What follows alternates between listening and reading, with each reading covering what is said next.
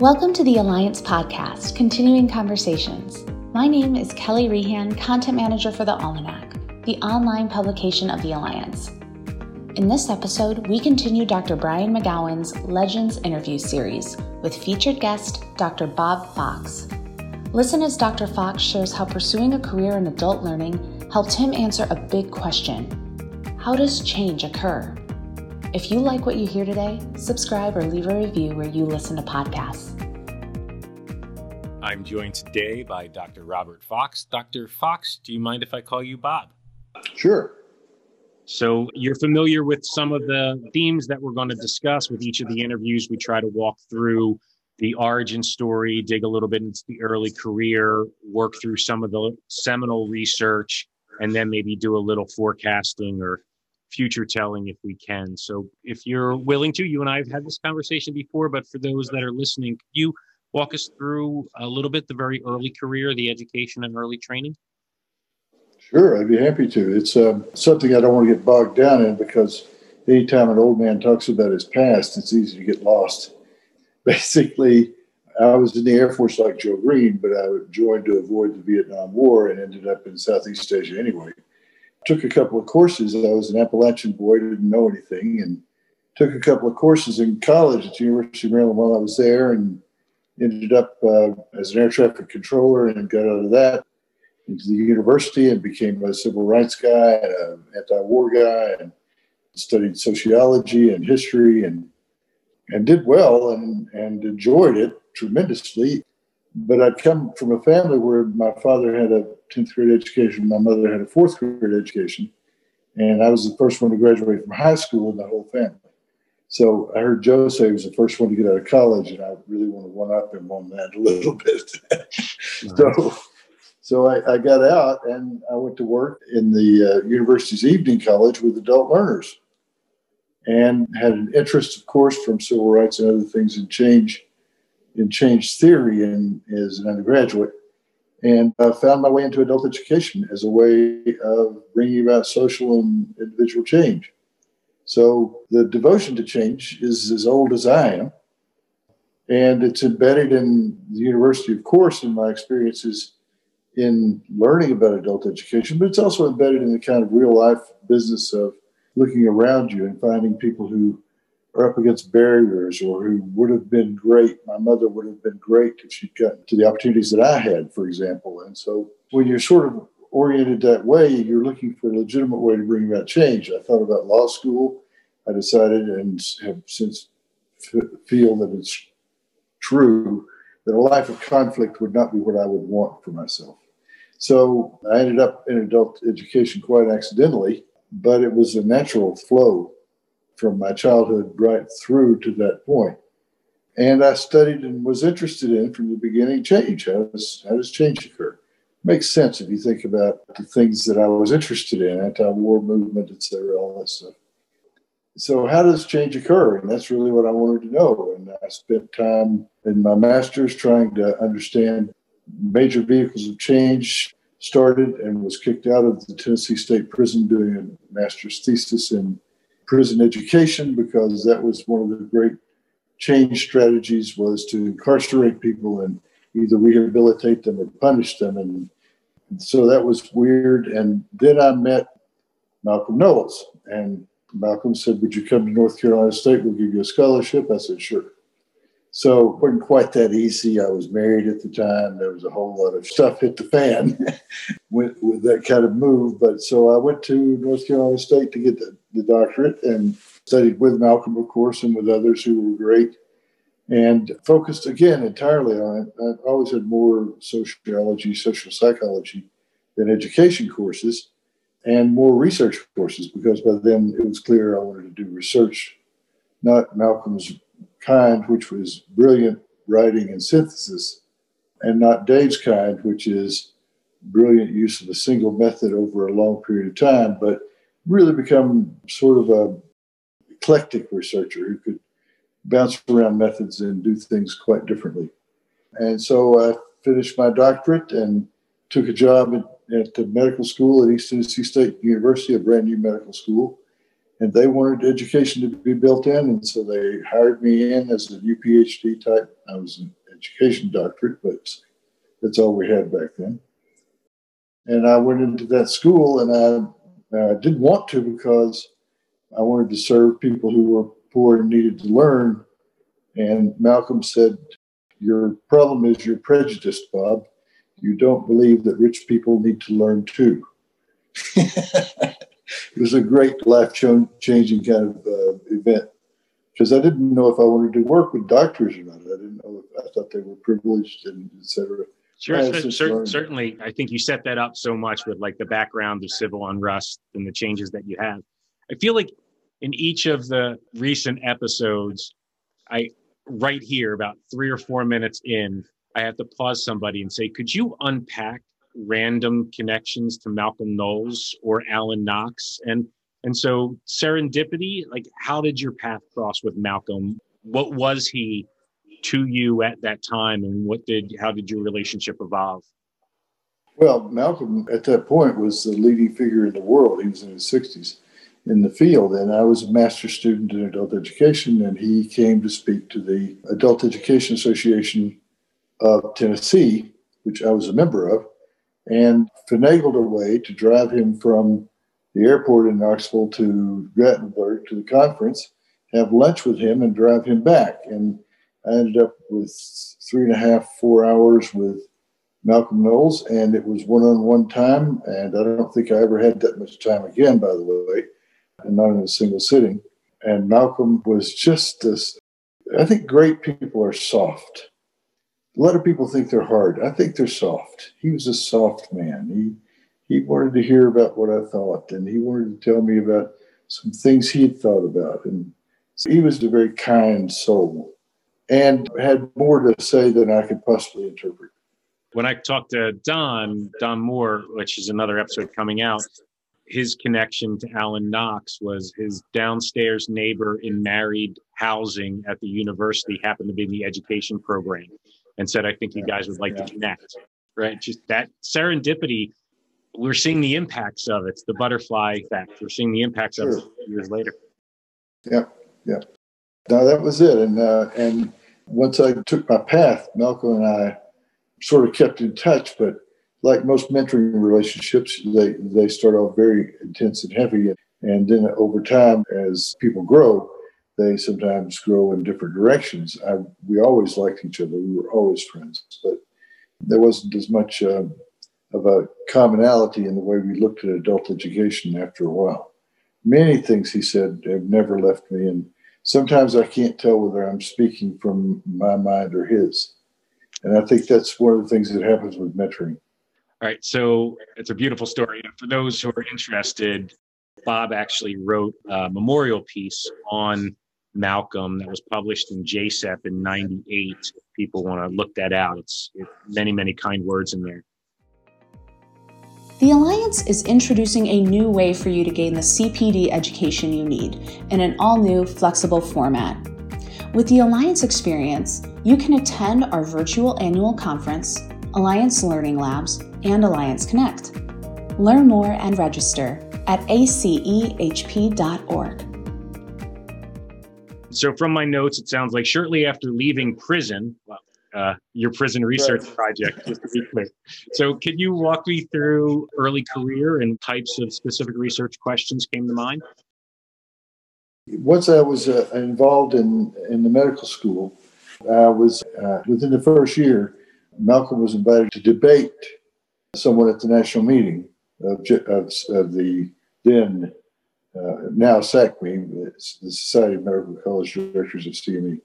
And Malcolm said, I can't go, but you've got a brilliant young man who can go in my stead. And I'm very proud he said that about me. I'm not sure he was all that clean about it. But so he said, let Bob Fox debate. And the question was, are doctors adult learners? Now that today sounds like a question that none of us could possibly ask without laughing out loud or having another drink. But in fact, back then, the question was, should we be teaching doctors in the ways of pedagogy or andragogy? And so that was the theme. And of course, I was deeply honored. I had met Paul Masmanian at a lifelong learning conference. He was my only friend in CME at that time. I was working as an assistant professor in medical education and working with CME as part of my work. And so I went to the meeting in Columbus, Ohio, and I had prepared to the extent that if I had been a fox in a barnyard, I would have eaten every chicken and the bones.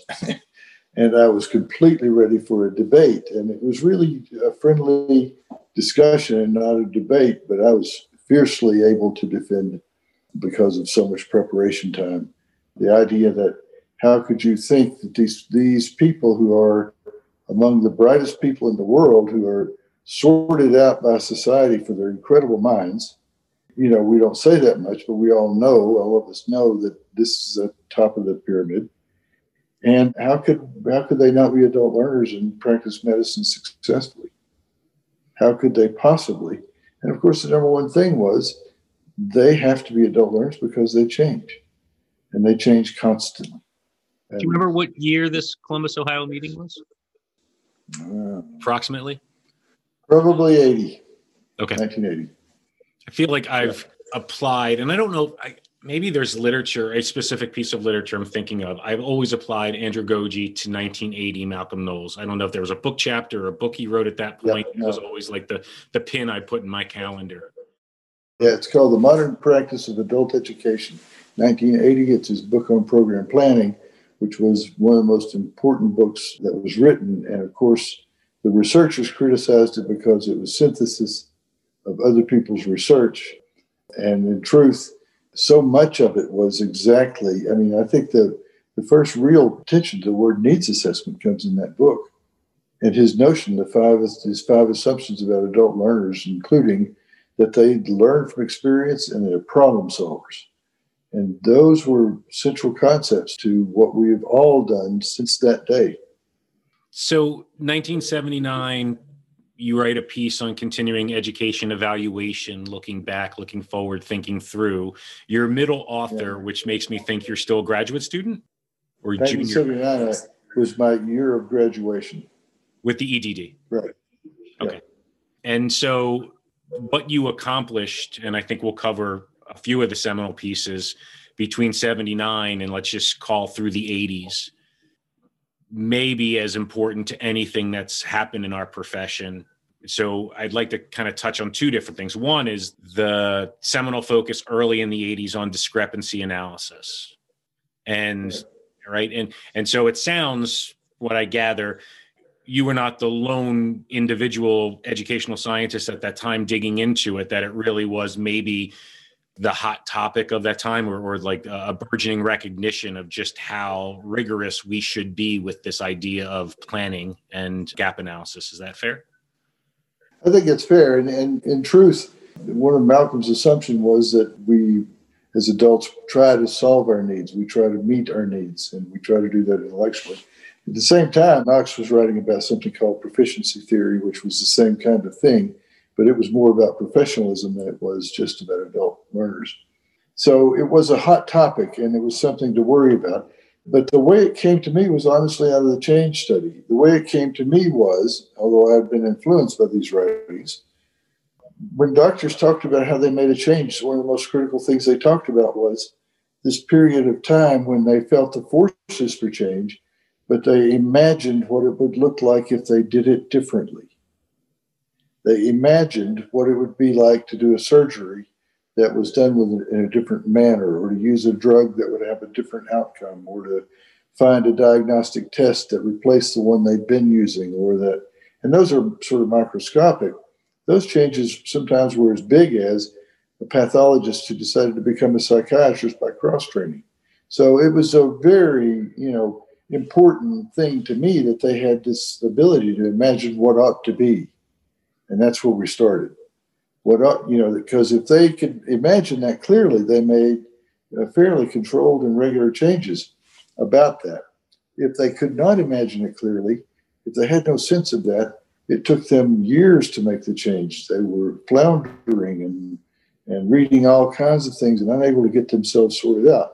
And so when I ask about that, they'd say, well, that's because I need to be this is what I am, and this is the path I'm trying to take. So discrepancy analysis is almost entirely a product of those 400 and something interviews that we did in the change study, where most of the doctors who made changes, no matter the size of the change, talked about what it was like to imagine what it would be like if the change were in place. And I think that... So if we can go back, I just for those that are new listeners to this podcast, or some of this information is new to them, so 1981, 1982 seems to be kind of the date of an initial meeting. Could you give us a really basic explanation of the background of the change study? And then we'll get into it. Sure. Yeah. I greatly enjoyed my relationships with many people in the field, including Paul Masmanian. He and I were the two adult educators at that point in the operation that were really sort of on top of it. And I was an air traffic controller. I think I mentioned that. We were flying in Chicago. We had come to make a proposal for a research project that we wanted to do. It wasn't exactly the change study, but it was close. And on the final approach into the airport, the plane was rocking. I was a controller. When a plane goes down, the way you understand a crash is you reconstruct the flight and the plane. And so at that moment, I was telling Paul about that, and we came to the conclusion that what we need to do is reconstruct change. We needed to look at the outcome, and from the outcome, reconstruct what it was that led to the change, no matter if that was education, no matter what that was there. We needed to look at change as something as different as a plane crash, and that had a pathway, that had markers on the pathway, that had accidents and brilliance and all kinds of things that are necessary, to reconstruct a story. So we set about a study to reconstruct as many stories of change as we could. It really isn't a brilliant thing. It really is quite a logical, ordinary thing, but it caught the imaginations of the doctors and the educationalists who were in the room when we made the proposal, and we ended up, of course, pursuing that with pilot interviews. It was a very long process. It took 5 years to do the whole thing. And as much as anything, what made it matter was some concepts that we thought were essential to understand change. One is educationalists cannot by themselves understand change, period. It's medicine. On the other hand, doctors, because they are practicing medicine, are like fathers. They don't understand parenthood. They have to have a partner. And so we created a world of partners. Always, every chapter, every research team, everything that went on from that point forward. And really that concluded all the books that we did, David Davis and I, and Paul and I, that went on to happen. We always insisted that every chapter, every piece of writing had the eyes of both the educationalist and the physician to interpret the events and the literature and the conclusions together. And I'm very proud of that single concept. It's one of the first things I ever learned from you is A, the concept of the dyad, and B, your passion for it. It just made sense. And I think you also went on in separate conversations the two of us have had to say that one of the challenges our community has had is that the presence of those dyads started to deteriorate into the late 80s and 90s. And it was basically just educators and even business managers in many cases running offices. Does that sound true?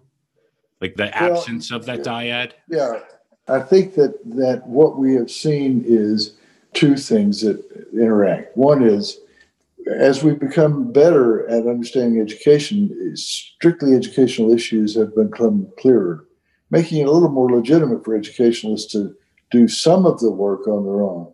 And the second thing is we've created a world in that we, and I really do mean we, I don't mean me, created a world where we've made concepts of learning and development and change so straightforward that doctors are able to master them. And it's not that doctors are slow, but it's they in fact have all of the equipment they need to master these concepts intellectually. What they have not had is the ability to directly work out what it means. I mean, the construction of meaning is the business of learning. And the construction of meaning that we've been able to create in dyads with doctors has enabled the material to be more digestible. It's just been more understandable. And so we have some really brilliant doctors who are writing things that are very worthwhile. I will continue to believe that Paul Mazmanian and Dave Davis together are better than Paul Mazmanian or Dave Davis separately. And that's one analogy. I've got my own partners that I've worked with all the years, including Dave, of course, and Barb and others. And I don't think it's an unusual concept right now. But the next steps are going to require that we redo some of these things. We make a world where doctors and educationalists sit together and try to sort things out together. Listen, so much of the change study was teams of 2 to 5 people from both fields having 3 drinks and an idea. Being an Alliance member has its perks, from discounts to industry-leading events like the Alliance Annual Conference to members-only access to the Alliance Learning Center. The Alliance is where healthcare CE professionals come to learn. Visit acehp.org/membership to join today. Okay, so let's go back to the change study experience then. So your air traffic controllers reconstructing an accident hundreds and hundreds of times. Tell me about a change that happened. Tell me about the antecedents of that change. Tell me where you were mentally at that time of change. Can you walk through the methods of that? Because I think this is something that you have often shared as kind of a key lesson. And in many ways, one of the most important things to happen from the change study is just the people and how they work together. Yeah, the methods, the technical words are grounded theory, of course. And grounded theory is really about using sort of a rational positivist approach to listening to the stories of people about how things happened, and from that trying to construct explanations. So theory itself is no more or less than a body of explanations and predictions that leads to a testable hypothesis or a verifiable conclusion. And we built the study around that idea that if we could send these people out, doctors and educationalists individually, to interview physicians, number one, they would find change. And that was a scary idea because some people thought they wouldn't. We only found 3 out of 400 that didn't change. So change was prevalent. Do you think those three really didn't change? Or do you think they just really, really struggled with articulating or recognizing what change looked like in their own practice or lives? There's a measurement error. Yeah. So I don't believe it, but I believe that the interviewer we always said the interview technique, the interviewer is the method. The interviewer is his instrument. And so we had to train the interviewers for like 6 days to get them ready to go out and do the interviews. So the purpose wasn't to get in fact, we never recorded interviews. The purpose was to get at the concepts, the ideas that would describe the experiences the doctors related to us in the stories, and then to order those concepts into propositions, and those propositions then ultimately into a theory of learning and change, which would lead to hypothesis, which would guide the field for 20 years.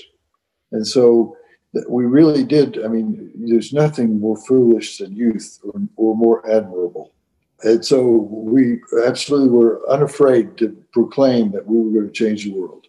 And we did. And we did it because there were 44 of us changing the world, not me. Yep. Right? It was just this incredible, I wish everyone could have had the experience that we all had together. Those people who did that work together, all 44 interviewers, and then 25 of them became writers. And believe me, that the interviewers weren't uniform quality, but the concepts always surfaced. The concepts and the relationships between self, the image of change and how that affected them, how long it took to change and the resources they used and the size of the change and scope. And so it was a fantastic experience intellectually, of course. And we did that by analyzing the data to a certain level and then handing it to them after we decided that the force for change was curiosity, giving it to a team of people who would look at curiosity and tease out the literature and what that all meant. And so it was really this massive class of learners who were doing interviews and at the same time grappling with adult learning theory and social theory and change theory and putting it all together. And I think the people that were involved would tell you today that they sat together and talked at a higher level than they've talked in years. And for the interviews, you guys were just, you'd walk in with your iPhone 10, put it down on the desk, and then just take all the data and plug it into Excel spreadsheets, right? Yeah, pretty much. That and trained our parrots to sit on our shoulder and write. Yeah, we did. That's what we did. Yeah. We took note cards. That's what we did. Right. So even go through. So this is qualitative analysis of almost sentence by sentence of 300 to 400 interviews. That's then being coded and shared, and then there's consensus around the intention, and then that's all backed out. So for those that are ever interested in the book, if you go to chapter 12, like you almost feel like chapter 12 is the deconstruction of the themes, just to be a fly on the wall in that room. Well, it was a deconstruction of the themes, and you're right to observe that. And it was also the product. It was the product. 12 was, in the end, this is what we believe is true about how they learn. And some of those things took off and became very much part of our world. And some of them sit today in chapter 12 unattended to. For example, hardly anyone ever picked up on the 4 different ways or 4 different degrees of change that could occur. And the last of which was one called perspective transformation, which was an incredibly important idea at that time in adult education. But nobody thought it was true in medicine. Everybody thought that changing was the new prescription. Little did they know that there were doctors who were making, not many, of course, 400, maybe 30 or 40 cases of this, where they were changing the entire worldview, their whole sense of what a doctor was and what a doctor did. And that's a very big thing compared to taking a new prescription in the same class of drugs.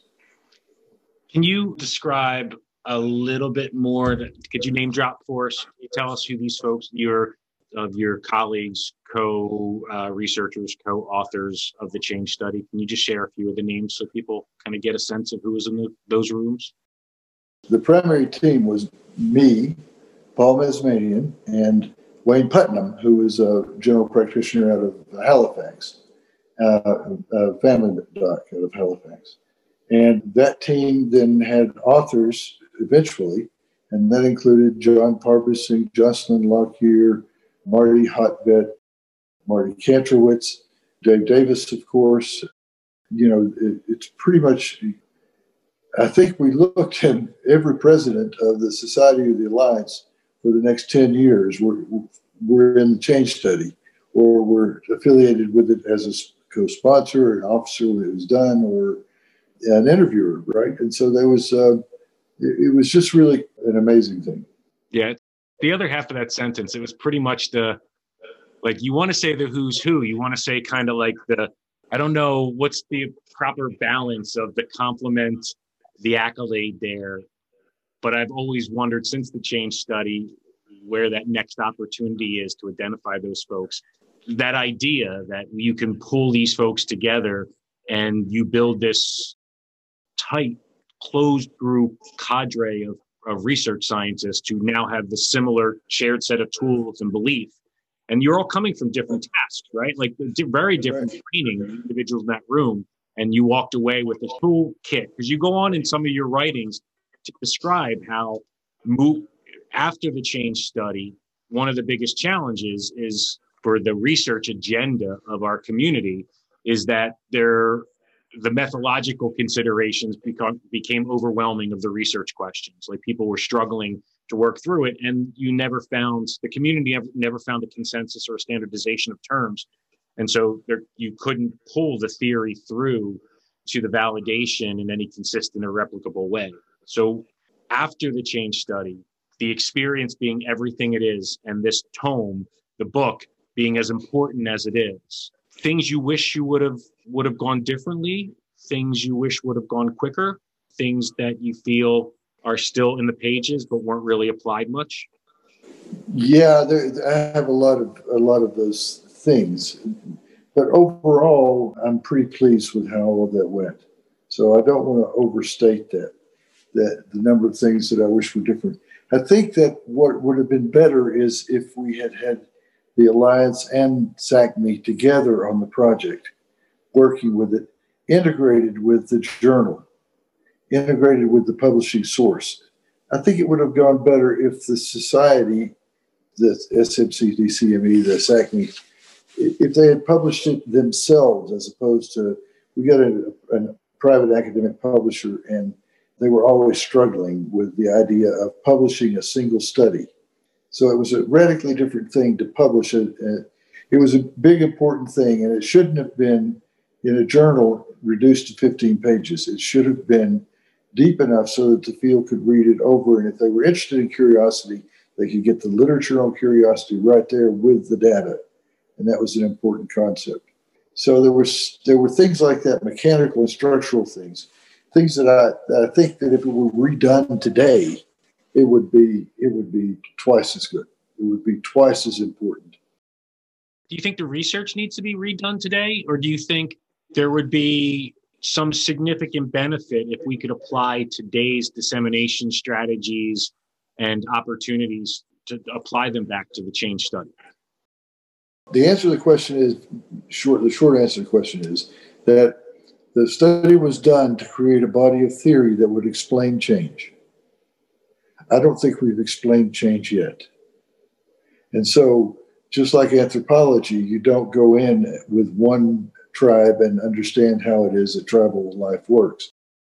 And at one time, and the real deal here is the time. If, fantasies of, as you know, Karen is interested in, my wife is interested in, and does research like this too. And we watched the SARS virus come through, and now we've watched this come through. And if you can imagine, if you and the listeners can imagine, the incredible complexity of learning that has had to go on to keep people alive, to endure the pandemic, to protect yourself, to understand the symptoms, to deal with monoclonal and polyclonal antibodies, and how do you put those, right? Mm-hmm. So I could go on like a long time. And that was a response to a national crisis. That's a plane crash I'd like to understand.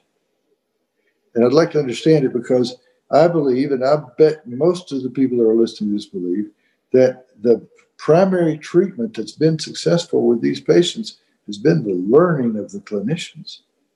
They have learned how to do this. And they've learned to do it with mop handles and not high precision technical equipment. They've learned to do this by listening, watching, observing, experiencing, reflecting, contemplating, discussing, looking, experimenting, experiencing again and again and again. And it's all the stuff that you and I and everyone who's ever done this work has talked about for decades. And yet in this crisis, when we could have all been standing by the bedside quietly, dangerously, but quietly, watching this occur and watching these great minds of these everyday clinicians go through. They died. Why did they die? They didn't die. Why didn't they die? Is sorting out all of this stuff. And I believe that at the very top of the field, the scientists, the clinical scientists, were no different than the ones at the bottom of the field at certain points in this, because at certain points in this was a wildly out of control situation that had no hope. We now have 3 vaccines. Some scientists somewhere got us there, sort of, but really it is the learning that's going on in the clinical practice that saved us from bleeding to death at the crash site. And when the discrepancy publication was republished, do you remember this? Like years later, JSEP came back and the editor called out that, I think it's the line in there that basically says, given all this complexity, CME professionals should focus on measuring what they can specifically measure, which may not be patient outcomes, it may not be physician performance, but for us to do our part in all of this, we should measure the things that we can tie more directly causally. Does that feel right to you? Do you think that's still true? It is a matter of orientation and approach and focus. And so orientation is towards the outcome, always. And so that almost always has to be in the mind of anyone doing research on this. So you have that, then you have the approach, and that is what part of the world are you going to carve off and look at? And then you have focus. And so this applies to focus. There are things that I will never be able to measure outcomes without an expert, a scientist, or a clinician at my side. I will never be able to do it. Not clinically relevant, not health outcomes. But on the other hand, I can always be oriented towards those outcomes in my planning and my thinking and my approach. And discrepancy, that article was about explaining outcomes in terms of proficiency and personal performance, and explaining performance in terms of competence. And it was a desire to say that this will always be not fully overlapping Venn diagrams, but connected Venn diagrams with parts that are interactive and parts that are solitary. And that complexity is what we have to pay attention to. And there's a part of those Venn diagrams that we're good at, really good at, and that's our focus. And we build from that focus. But it's very much like flying a plane or driving a car. When you drive your car, you're not oblivious to everything around you, even though you are tightly focused. And you are alert to the possibility. And a great driver can do that without thought. And it's an amazing thing. If we look at this and say, what is our job? It may be that that's a pretty good metaphor.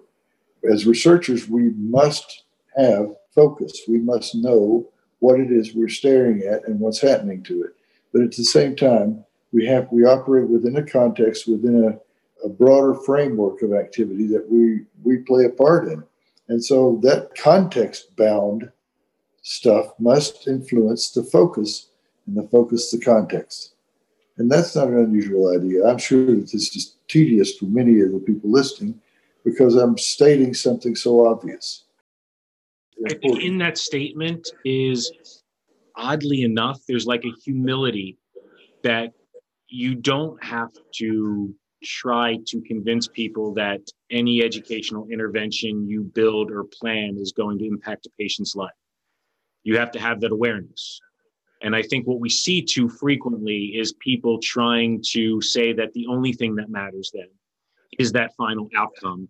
And they make these hyperbolic statements and promises that I think to you and I, we would look at those statements and promises and basically discount everything else that they're working on. Like if you think that A is going to equal B, then I'm questioning a lot of the other things that you're intending. So I think in some respects, on the surface, people in our community would be taken aback by the idea that a CME intervention or a CME profession. I think your separation of focus versus orientation is critical here. I've never heard it stated that way. And I think that this community could do a tremendous amount of good for themselves to understand that we should be patient and health oriented, and we should be focused on the learner and the learning experiences. Am I misstating that? I think that's a very good statement, a very appropriate statement. So we have just spent 35 minutes talking about the mid 80s, and yet your career continued to go on after that. The way I understand it is that and even if I go through publications and stuff, that it seems like at some point you left academia or while you were in academia, you shifted to basically trying to apply the change study. And so a lot of consulting. Can you tell us a little bit about how those efforts worked and maybe where you were able to find the validity and successes? The backdrop for me, and like most people in our field, is that I spent full-time as a professor of education and a full-time teaching graduate students and doing other things. And most of those people were not in health fields. They were architects or engineers, or as well as physicians and people in the health profession. So that was a backdrop for me for all of this. And in all of the teaching is an invaluable activity because no matter how good you are at research, if nobody understands what you've done or cares, it doesn't matter much that you've done it. You really have to be able to translate research into practice. And so I had spent 20 years trying to develop a foundation of explanation that left. See, all explanation leads to solutions, or the explanation is faulty. If we explain a disease, it leads to a solution. If we cannot explain it, it's impossible to lead to a solution from it. So I wanted to move to the next stage. In my last stage of my career, I wanted to devote myself to translating explanation into practice, translating explanation into solutions. And so I spent a lot of time working with people who are actively doing this stuff. Laboratories were my business at that moment. And the consulting deals that I took on were all around the notion of, can this be a laboratory? Will you take it and put it to work? And some of those were with pharmaceutical companies, some of it with things like the Royal College of Physicians, some of it with the Institute of Medicine in the last book on redesigning continuing health professions.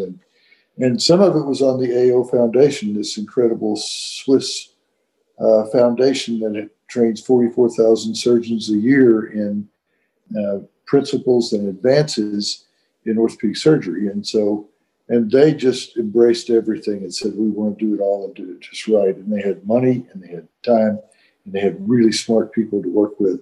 And orthopedic surgeons call themselves as the gorillas of medicine, and they underestimate their intelligence. It's a very smart kind of surgery with a lot of complications, aging patients, for example, and athletic injuries and trauma. And so it was a very nice laboratory.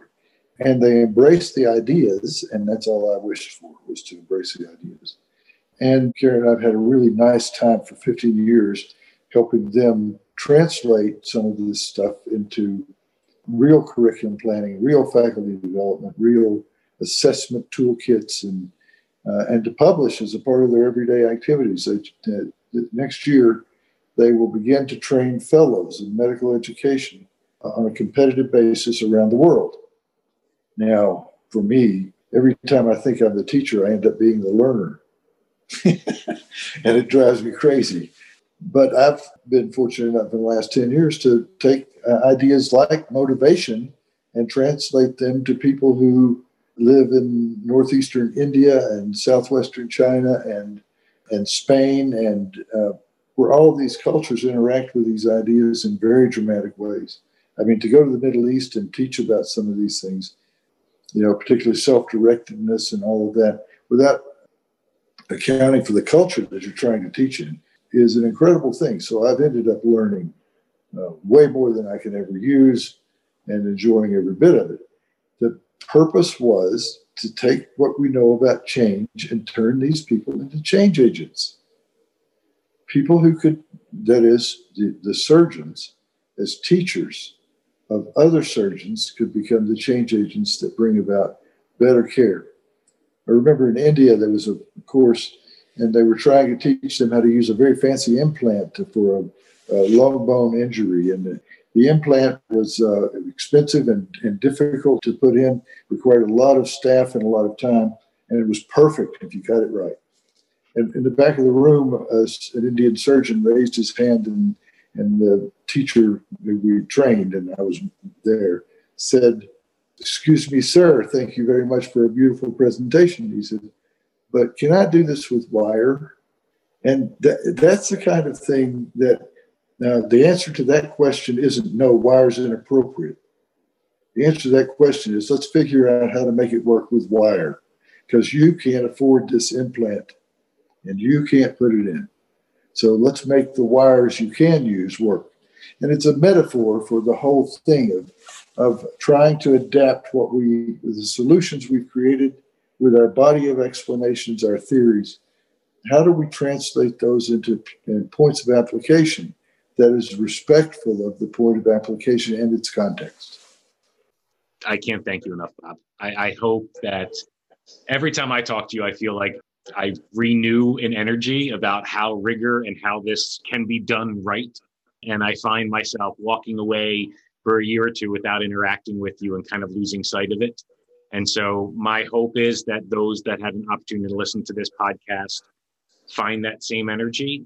Dr. Fox, absolute pleasure. Thank you very, very much for your time. Thank you, and thanks for doing the series.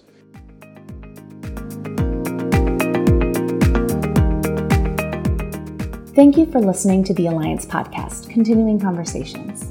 If you enjoyed this episode, remember to rate, review, and subscribe to stay updated on future releases.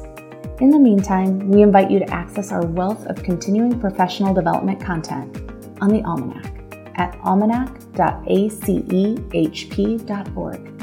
Until next time.